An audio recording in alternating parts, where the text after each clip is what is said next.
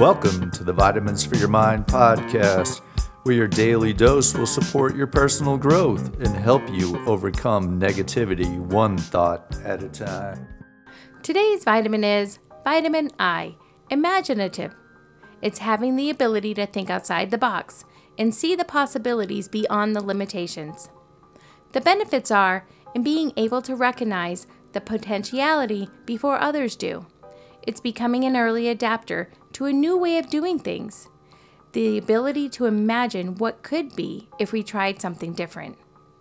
The adverse effects: without the creative ability to envision things getting better, it's easy to get stuck in the way it's always been and unable to see it any differently.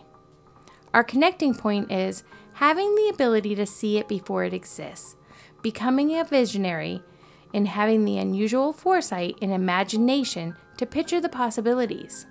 Self-check, reflect. How well are you at thinking outside the box, and what gets in your way?